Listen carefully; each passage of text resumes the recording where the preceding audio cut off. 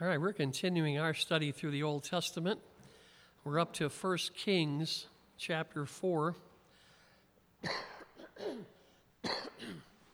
Excuse me, 1 Kings chapter 4.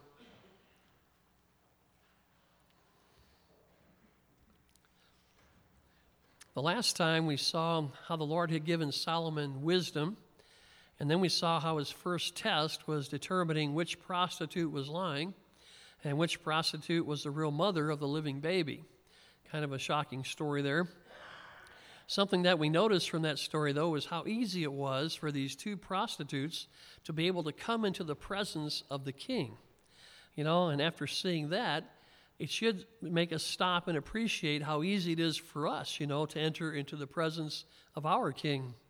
Lord Jesus had told us that we can come boldly to his throne whenever we need help. And, that shouldn't amaze us how easy the access is for us, too. I guess we should say, wow, that just blows us away. We look at these prostitutes and think, how did they even get in front of the king?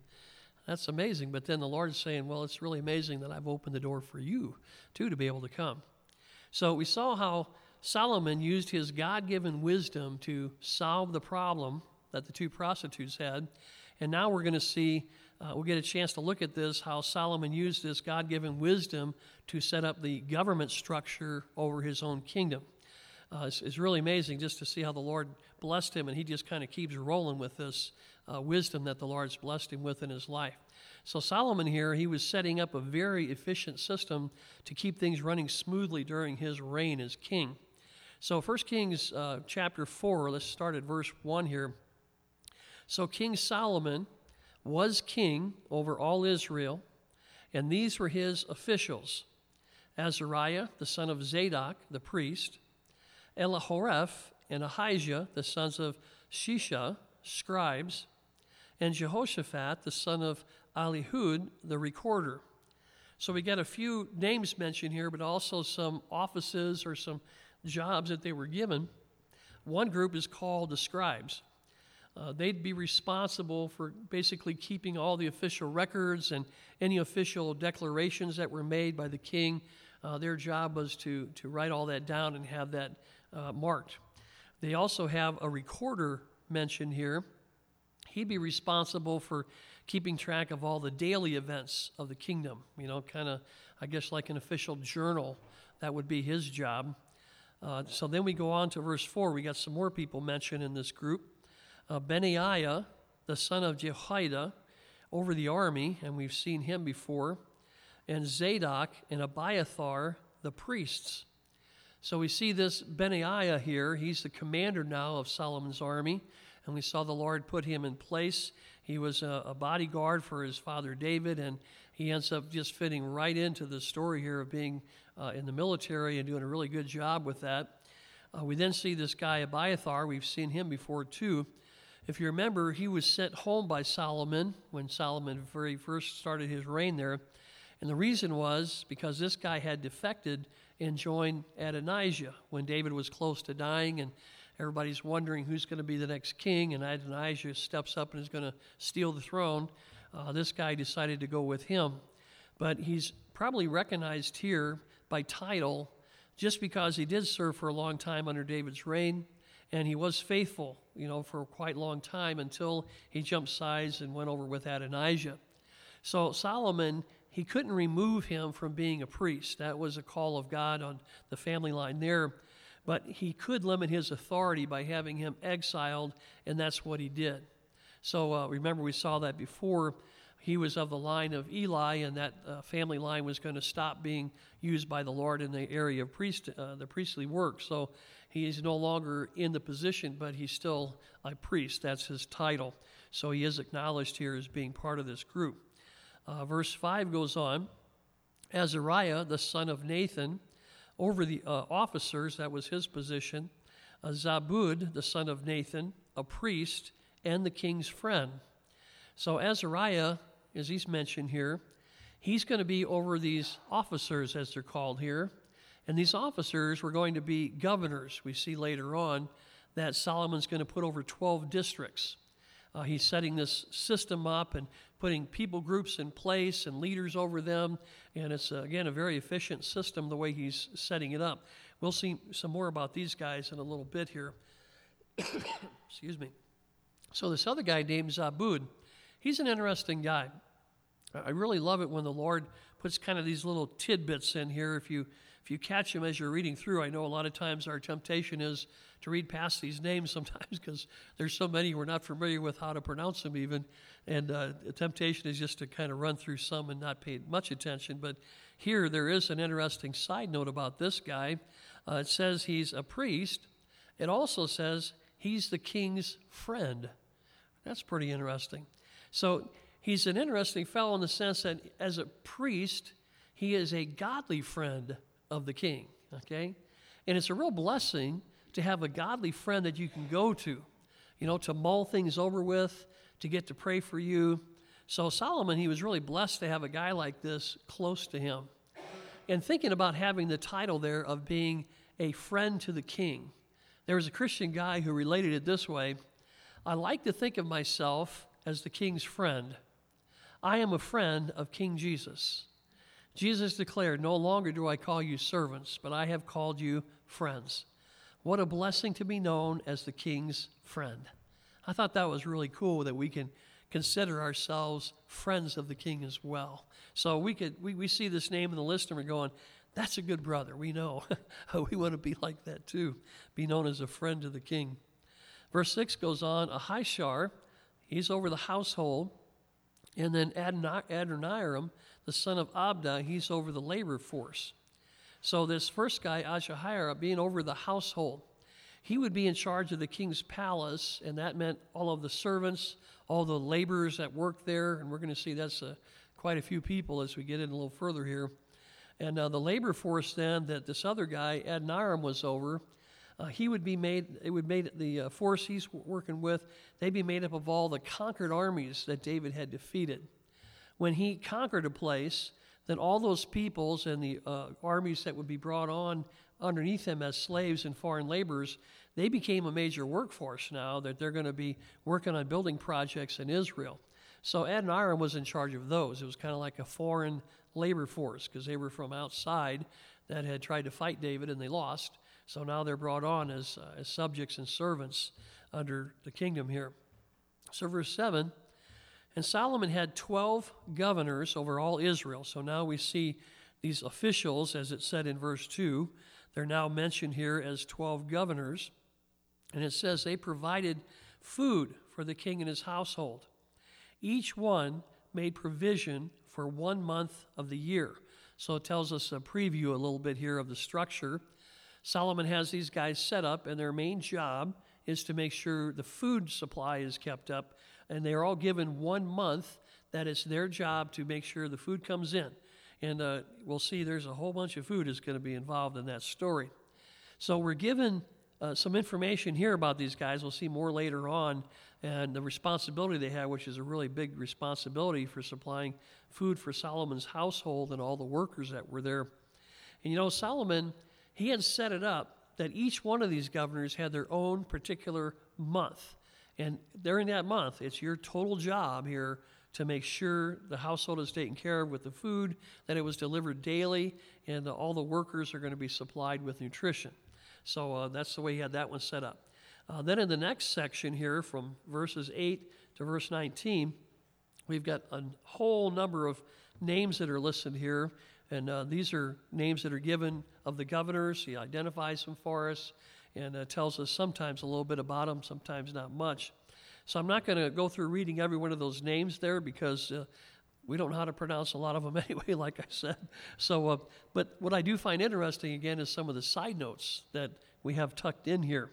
So in verse 11, if you look at that one, it mentions here this guy, he had Tapheth, the daughter of Solomon, as wife. So he married one of Solomon's daughters. And then in verse 15, we see another one here, Ahimaaz in Naphtali. He also took Basemath, the daughter of Solomon, as his wife. So we've got another one of Solomon's daughters that's married to a different one of the governors mentioned here. And I guess if you think about it, with all the wives that Solomon had, we really shouldn't be surprised to see a few of his daughters among the list of the officials here, right? Solomon's family, it must have been very huge and seemed like it was ever increasing as he keeps adding more and more women, to his entourage here.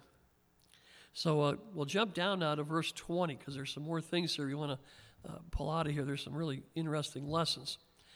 It says in verse 20, Judah and Israel were as numerous as the sand by the sea in multitude, eating and drinking and rejoicing.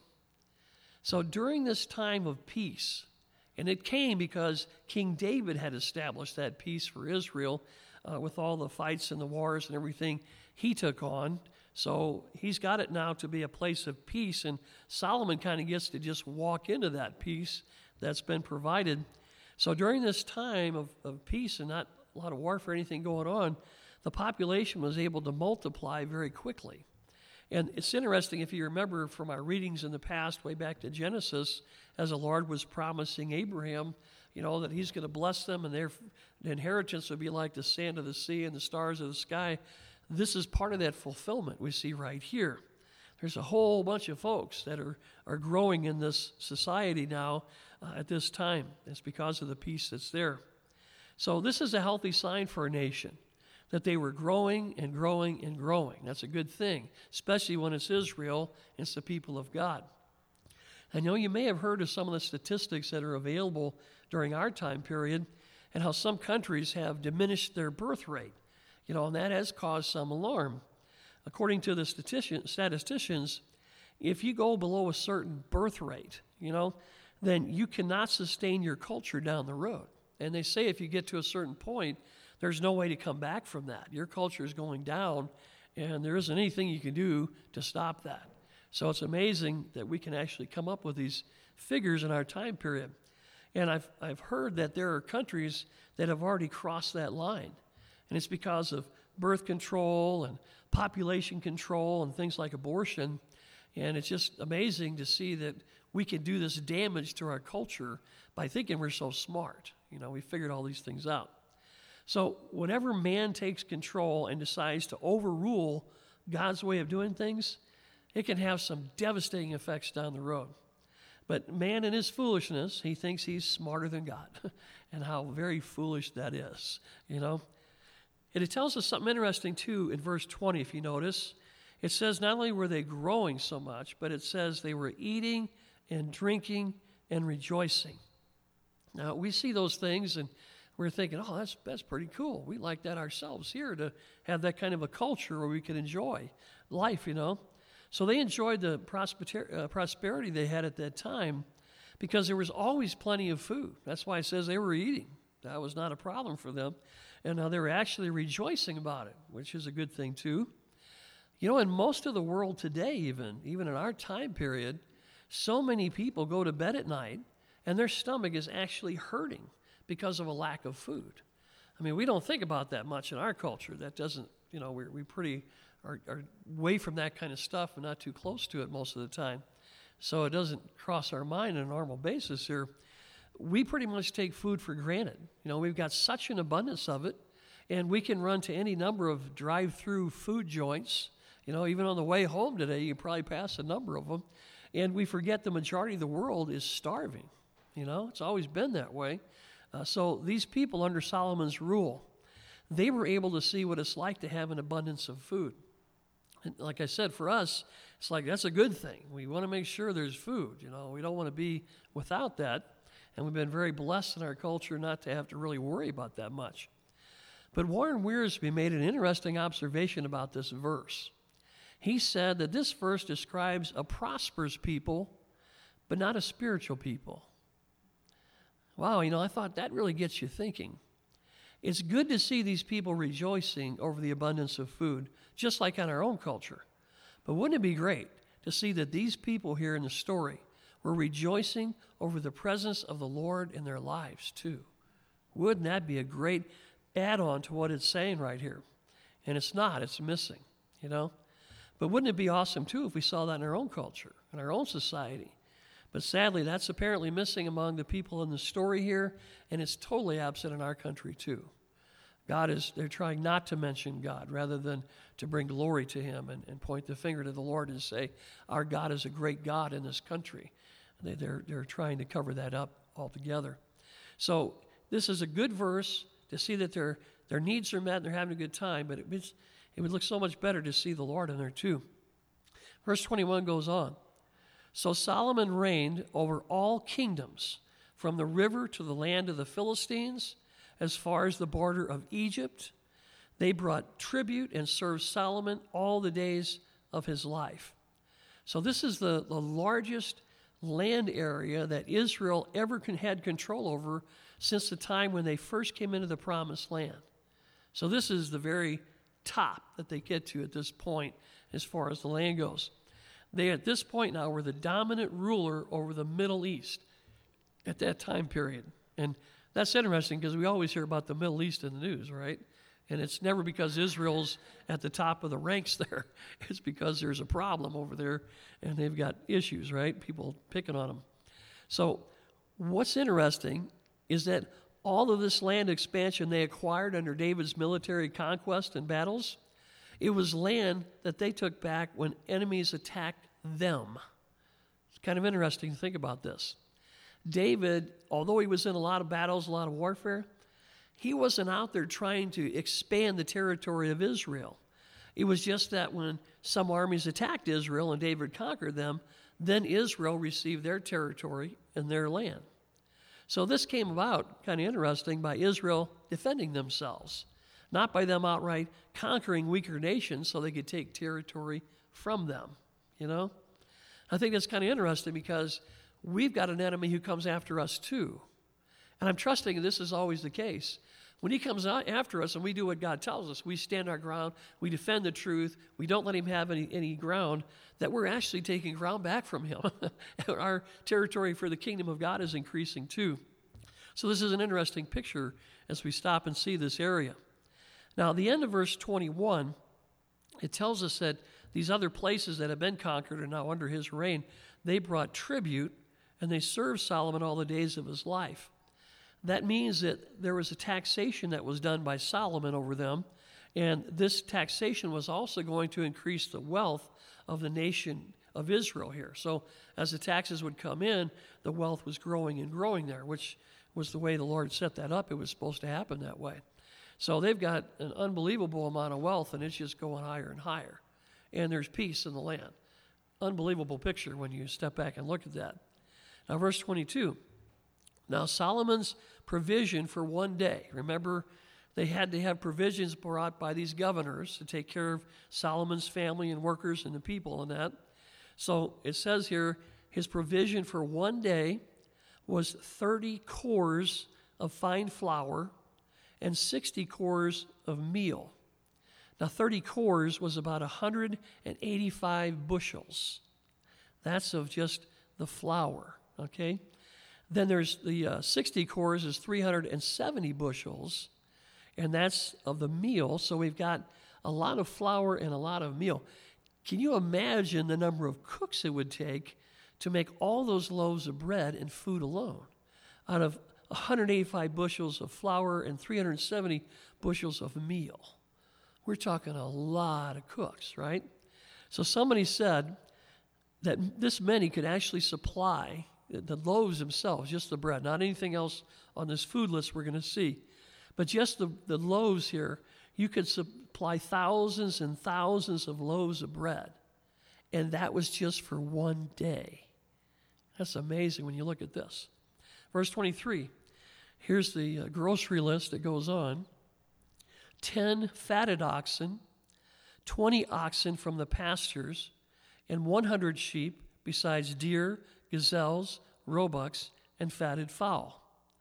Now, the fatted oxen, they would be the ones that were barn-fed. And then the 20 oxen would be the open range fed oxen, I guess, if you want to call them that. So the fatted oxen here, those that are raised in the barn, basically, then they literally set in the stall, they would be the prime meat. That'd be the really good stuff, okay? And then the open range would be considered the more common meat, all right? So what we see is they had such an abundance of food here that they actually had choices. Now, again, we take this stuff for granted. In our country, we got tons of choices. You know, do you want to eat Chinese? You want Mexican? What do you want? We got so many flavors we can go to, right? But in most of the world, they don't have any choice. They're just hopeful to get a meal for the day. So these people now, we see they're prosperous. Reminds us of where we're at. They have choices for food. So in the world there, a lot of people hope they can find food for today and maybe hope they can find food for tomorrow, but they really can't think any further than that. We could stock our shelves and stock our refrigerators with food for down the road. But for most people, it would really be considered a rare treat, even back in that day, to get some meat as part of your meal. That's an amazing thing for them. So when the Lord starts rattling off all of this food for just the daily needs for them, that's astounding that they have that much available. So it shows the extreme prosperity they enjoyed, and that apparently goes for our country too when you think about the extreme prosperity God has placed us in right here. Now, as you think about the massive number of peoples that could be fed from this list of daily provisions for Solomon's household, remember, he's going to eventually have 1,000 wives and concubines. That's his personal family. It's a lot of mouths to feed, right? And from that, I'm sure you've got a huge number of children as well. You also have your household servants to take care of those people and other workers that are going to take care of the grounds or whatever else needs done there. So we're talking a whole bunch of people. And we get to some of these numbers that might shock you a little bit. It did me. So you've got the ground staff, you got any other servants that were working at the palace or any other person that would need to be fed on the official grounds here. Some people did the math on this, and they estimated from the food on this list, this daily shopping list, you could feed over 15,000 people a day. That's a daily feeding, okay? The flour alone here would be about 55-gallon drums, just to try to get this in our head about how much we're talking about. So we're talking about having the ability here to daily feed a whole lot of people. And you think about our country here. We have so much extra food. Our restaurants throw food away every night, at the end of the day. Mercy's sakes, we should truly thank the Lord for the provision we have in our country. And these passages, to me, they remind me of that. They make us hungry kind of as we go through this food and say, oh, wow, that sounds pretty interesting. But also we should say, thank you, Lord, that we don't have to sweat. Are we going to get a meal today? Will we have something in our belly before we go to bed so it doesn't hurt, so we can sleep tonight? Most of the time for us, unfortunately, it's the other way around. Way too much, and I'm not comfortable, Most of the world, they're the opposite. They're just hoping for something to make the stomach pain stop. So when we go over, when we go over passages like this, I'm reminded about a church dinner we went to a long time ago. This dinner, I know I've probably told you guys this before, this dinner was put on by some missionaries. They invited the whole church to attend. So everybody came, and I'm sure everybody was expecting, like we were just assuming, it was going to be a usual, church type of dinner with the meat and all the fixings. But this dinner was really different. The missionaries served everyone a small bowl of white rice and a small cup of water. And they informed us at that meal that even this meal we were eating better than 2/3 of the world's population at that time. That's a shock for us Americans, isn't it? We don't think about that stuff. Like I said, food's everywhere. And they said that we were even given a treat with that little meal because they had put some chicken broth over the rice, which is a treat that most folks who could get rice in the other parts of the world, they weren't going to get the flavored rice. They were just getting plain old rice. So I thought here that the missionaries, their point was well taken. But we sat across the table from an elder of that church, and he was outright complaining now because he had to take his wife out to eat afterwards and pay for her dinner because they were expecting a real meal when they came to the church that day. I thought, wow, you really missed the point here. And this dinner was probably to wake up people just like you. I think you missed it. So I hope, that we really appreciate the extreme blessing that we get every day in our country. The Lord has truly blessed our socks off here. We may not realize it at times, but He really has. And man, let us not take that for granted. Something else we should consider in our own country here is not only the abundance of physical food we've got here, but the abundance of spiritual food we've got. I mean, I know we have way too many cults, and we have an ever-increasing number of false religions that seem to keep seeping into our country. But we've got such an abundance here of good spiritual food. I mean, we got Bibles, every flavor you want of a Bible, right, in our country. We've got Bible teaching on the radio, the television, the internet. Any time of the day or night, you can find some good, wholesome teaching of God's Word if a person wants it. It is there. And there's more available online, I think, than a person could ever take in a lifetime, you know. So, again, we should be extremely thankful that we've got an overabundance of God's Word that is available to us, and it's all around us.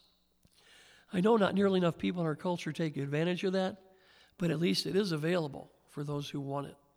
I don't think it's a coincidence either that our nation, we've got an abundance not only of physical food, but also of spiritual food. Our God has truly blessed us with blessing on top of blessing.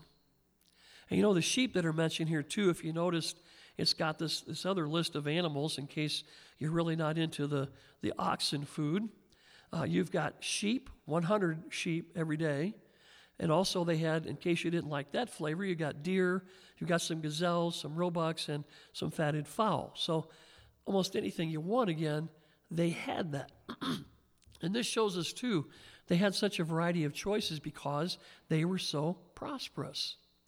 But I like what somebody said.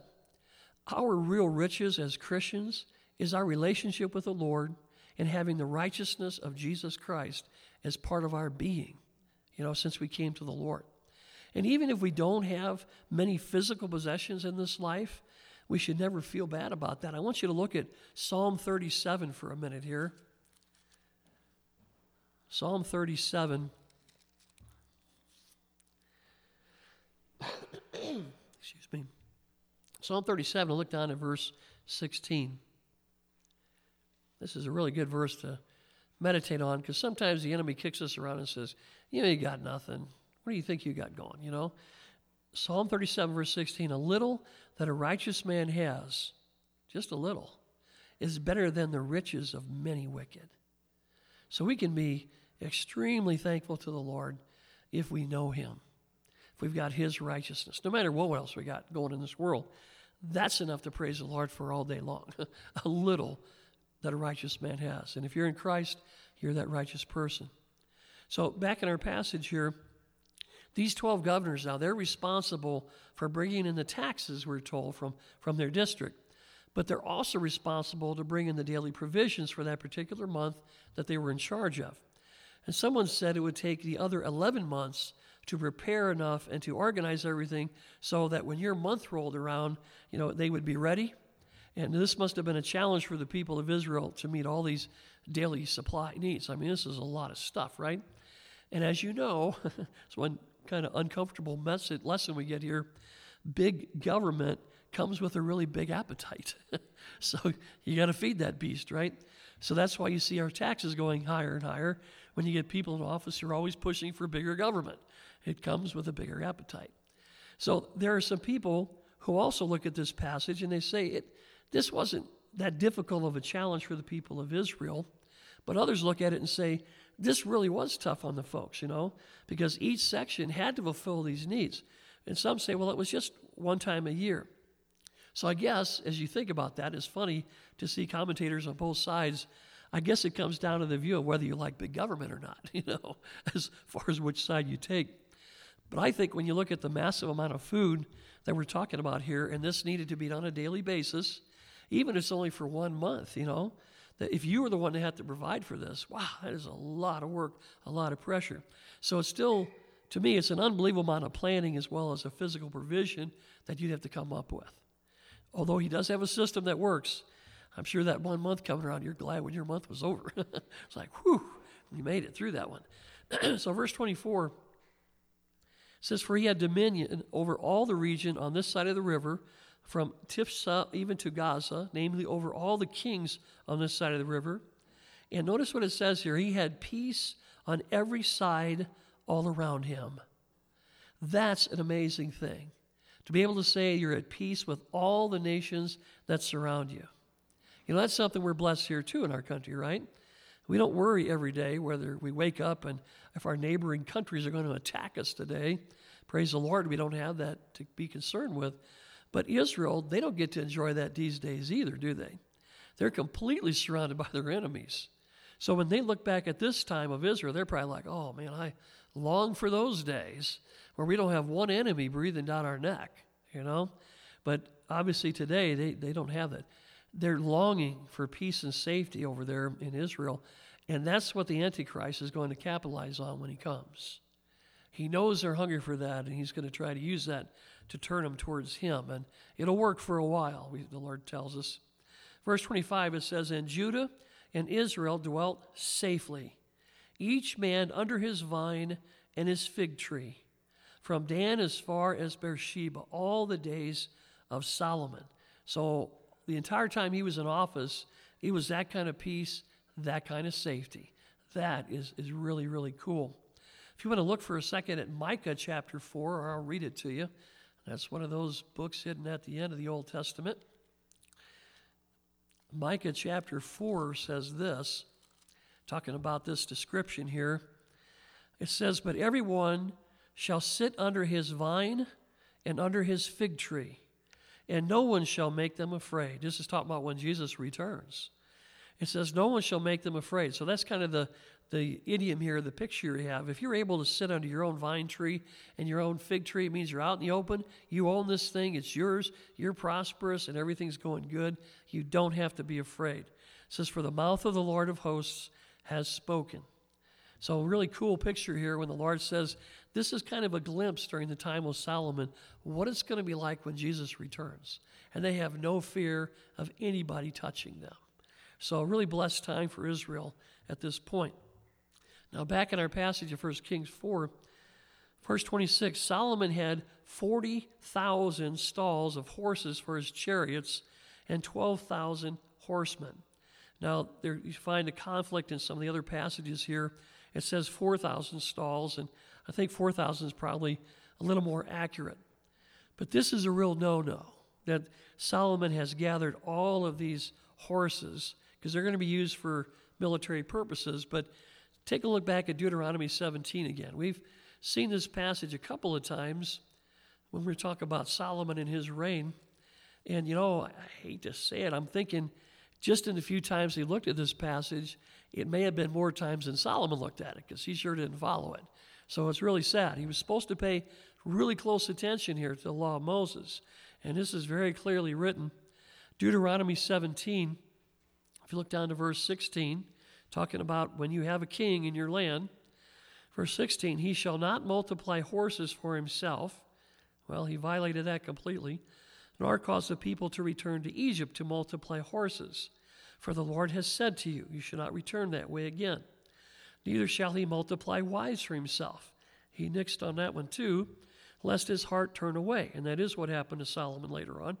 Nor shall he greatly multiply silver and gold for himself. And unfortunately, he violated just about every single one of those things. And you're thinking, Solomon, what were you reading? Were you reading Cosmopolitan magazine or something? You're supposed to be reading the law of God and keeping your eyes on it. Nothing else, So what we see from that, the lesson we get, back at our 1 Kings 4 section here, Solomon didn't pay much attention to the Word of God. And when we see how he blatantly ignored what God said so clearly, we can see how bad that looks. And you might say, well, he had a very important position. He was the king, so he should have had his act together, right? But aren't you and I representatives of our King Jesus? And even more than that, aren't we the children of our King, our Heavenly Father? That makes us have a very responsible position as well. So when we blatantly ignore God's Word, it looks pretty ugly too. And that's what the Lord wants us to see here. Now, the reason that the Lord didn't want Israel to increase that number of horses like this, because he did not want them to slip into the thinking that they were so great and they were so safe because of their military strength. And that would be an easy thing to fall into if you had an extremely powerful and large military force, right? He wanted them to always remember that it was the Lord who protected them, and he's the one who made them safe. But Solomon is violating this by the actions that he took here. And that's sad to see. So stepping back and looking at this picture, what is Solomon teaching the people or showing the people by his example, maybe unwittingly? But he's basically saying it's really not that important if you're careful to obey God's word. You don't really have to be that careful, you know? And you can hear the enemy whisper in your ear, yeah, the Lord understands. He gives leniency here. No, the Lord's telling us this for our own good. Solomon's messing up really bad here. But you know what? That's the kind of example we can unwittingly present too if we're not always careful to obey God's word. Because when other people see us and think, well, he's a Christian, he's doing that, I guess it's okay. That's the lesson we're giving them. And, you know, by doing things our own way, which is what Solomon was doing here, we're also maybe tempting people to trust in our military strength rather than trusting in the Lord. That's what Solomon did. By doing this, he's basically promoting, we got this real powerful military, so you guys are safe. He should have been saying, we got this real powerful God, so you guys are safe. You know, that's what you want. God's never going to change. The military might go up or down, but God's not going to change, right? So may we, as we look at this, may we never discourage someone from trusting in the Lord. Because Solomon was doing that. I think the enemy was probably behind that pushing it, but that's actually what's going on. It's like trust in our military part. Don't trust in the Lord. We got this. Verse 27 goes on in our passage. And these governors, each man in his month, provided food for King Solomon and for all who came to King Solomon's table. And it tells us an interesting point here. There was no lack in their supply. So this shows us that it was not draining the people from their food and stuff to make these supplies brought to King Solomon's palace. They had plenty to live on besides the wealth of the food that they provided each month. So that's good. Solomon's not, squeezing the people and getting the blood out of them so he can have everything taken care of. He's made sure that now they got plenty of provision too. And of course, it's God who's doing this in the background, right? Verse 28, it says, they also brought barley and straw to the proper place for the horses and steeds, each man according to his charge. So these guys, they fulfilled their duties. They even made sure the animals were fed and kept healthy. That's really cool. And they're taking care of everything. This is the future here. As long as your animals are in good shape, you got a future down the road for food, right? So it's an amazing system that Solomon set up. And again, it was because of the wisdom that God had given him. Now, you know that little phrase at the end of the verse here where it says, each man basically did here according to his charge. What was given to him to do, he fulfilled it. And I found out that Spurgeon, he had preached a sermon on that part of the verse.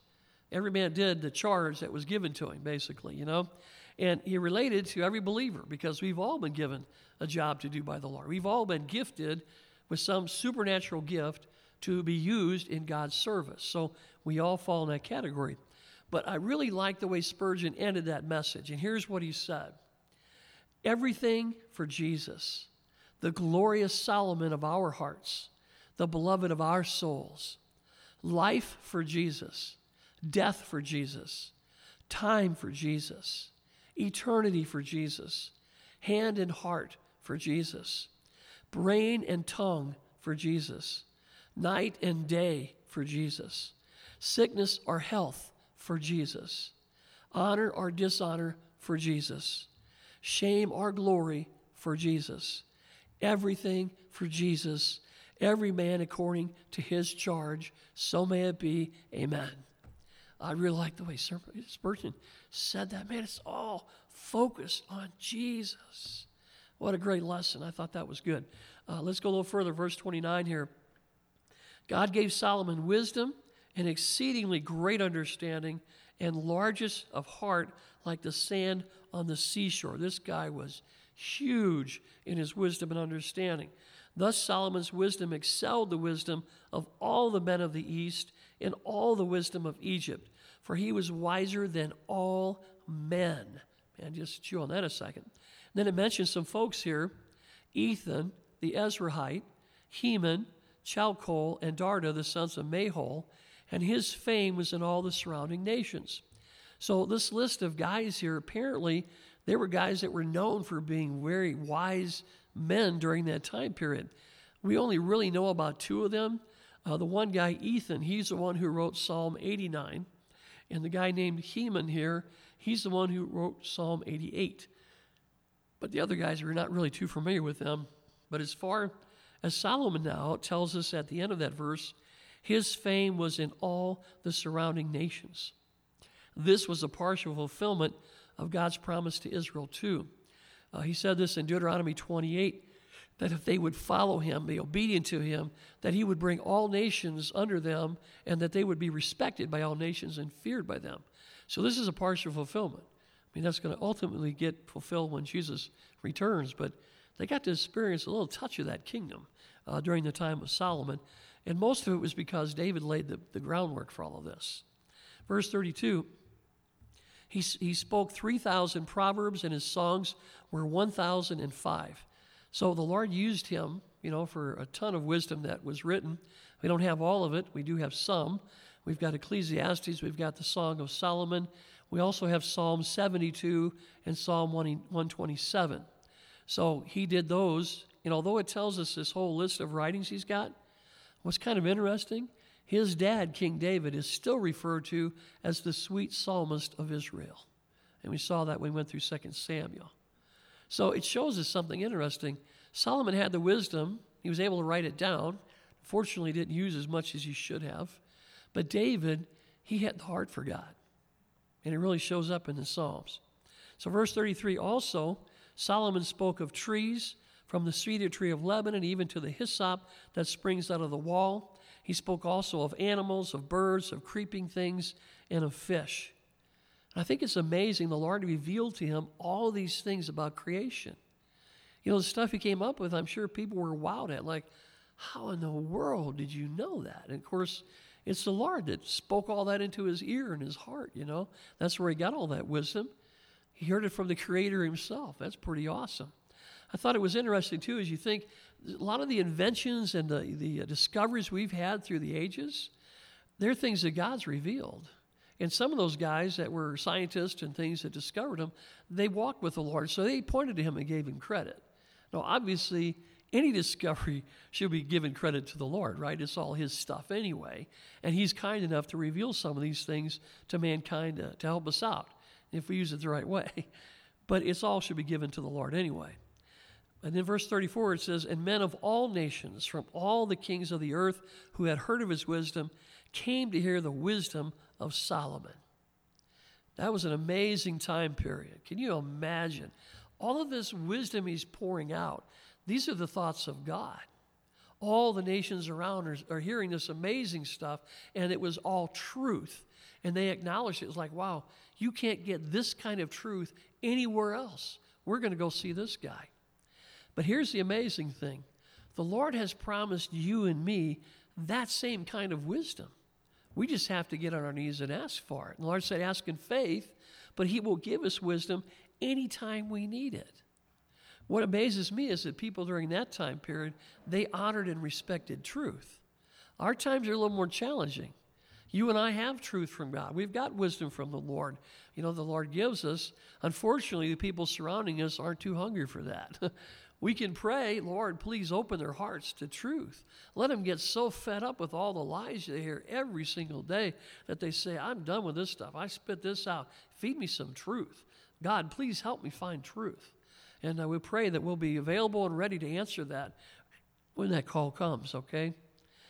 Now, Solomon here, him and his people, you think about this, they enjoyed such prosperity and peace, and it was because of the work of David when he was the king. He worked very hard, and he worked long hours, I'm sure, to make sure that God's people were able to find this place of peace and rest. And, of course, we see a beautiful picture of Christ in this. You and I are getting ready to enjoy the rich prosperity and peace, not only now, but for all eternity, because of the sacrificial work of Christ. He's our David. He's the one who made this place of peace and safety in this evil world. He made that for us. He did all the labor, and we get to enjoy so many benefits from that. So that's a real cause for us to say, let's praise the Lord. And let's pray right now. Father, We can't thank you enough for the unimaginable peace you give us in our heart. Even though we see this world tossed back and forth with the waves of disaster and destruction and fear, to know that we're safe in Christ and we can just hold on to you, Lord. Thank you for such a great privilege and honor. Thank you as you show us Solomon and the things that he did. And some things are right and some things are wrong. Help us to learn lessons on both sides of that, Lord. And Father, we have to say thank you for the wisdom you give us. Please lead us to people who are hungry for truth, people that want to know the truth about God. And Lord, we know they're out there. You've already shown us some, so we rejoice in that. But use us, Lord. Help us ready to be prepared to give an answer to every man who asks, Lord, that we can say we have truth to share with you. It's amazing wisdom because it's the wisdom of God. Lord, please fill us all with your Spirit so we can be used that way. And Lord, we just want to give you the praise for that in Jesus' precious name. Amen.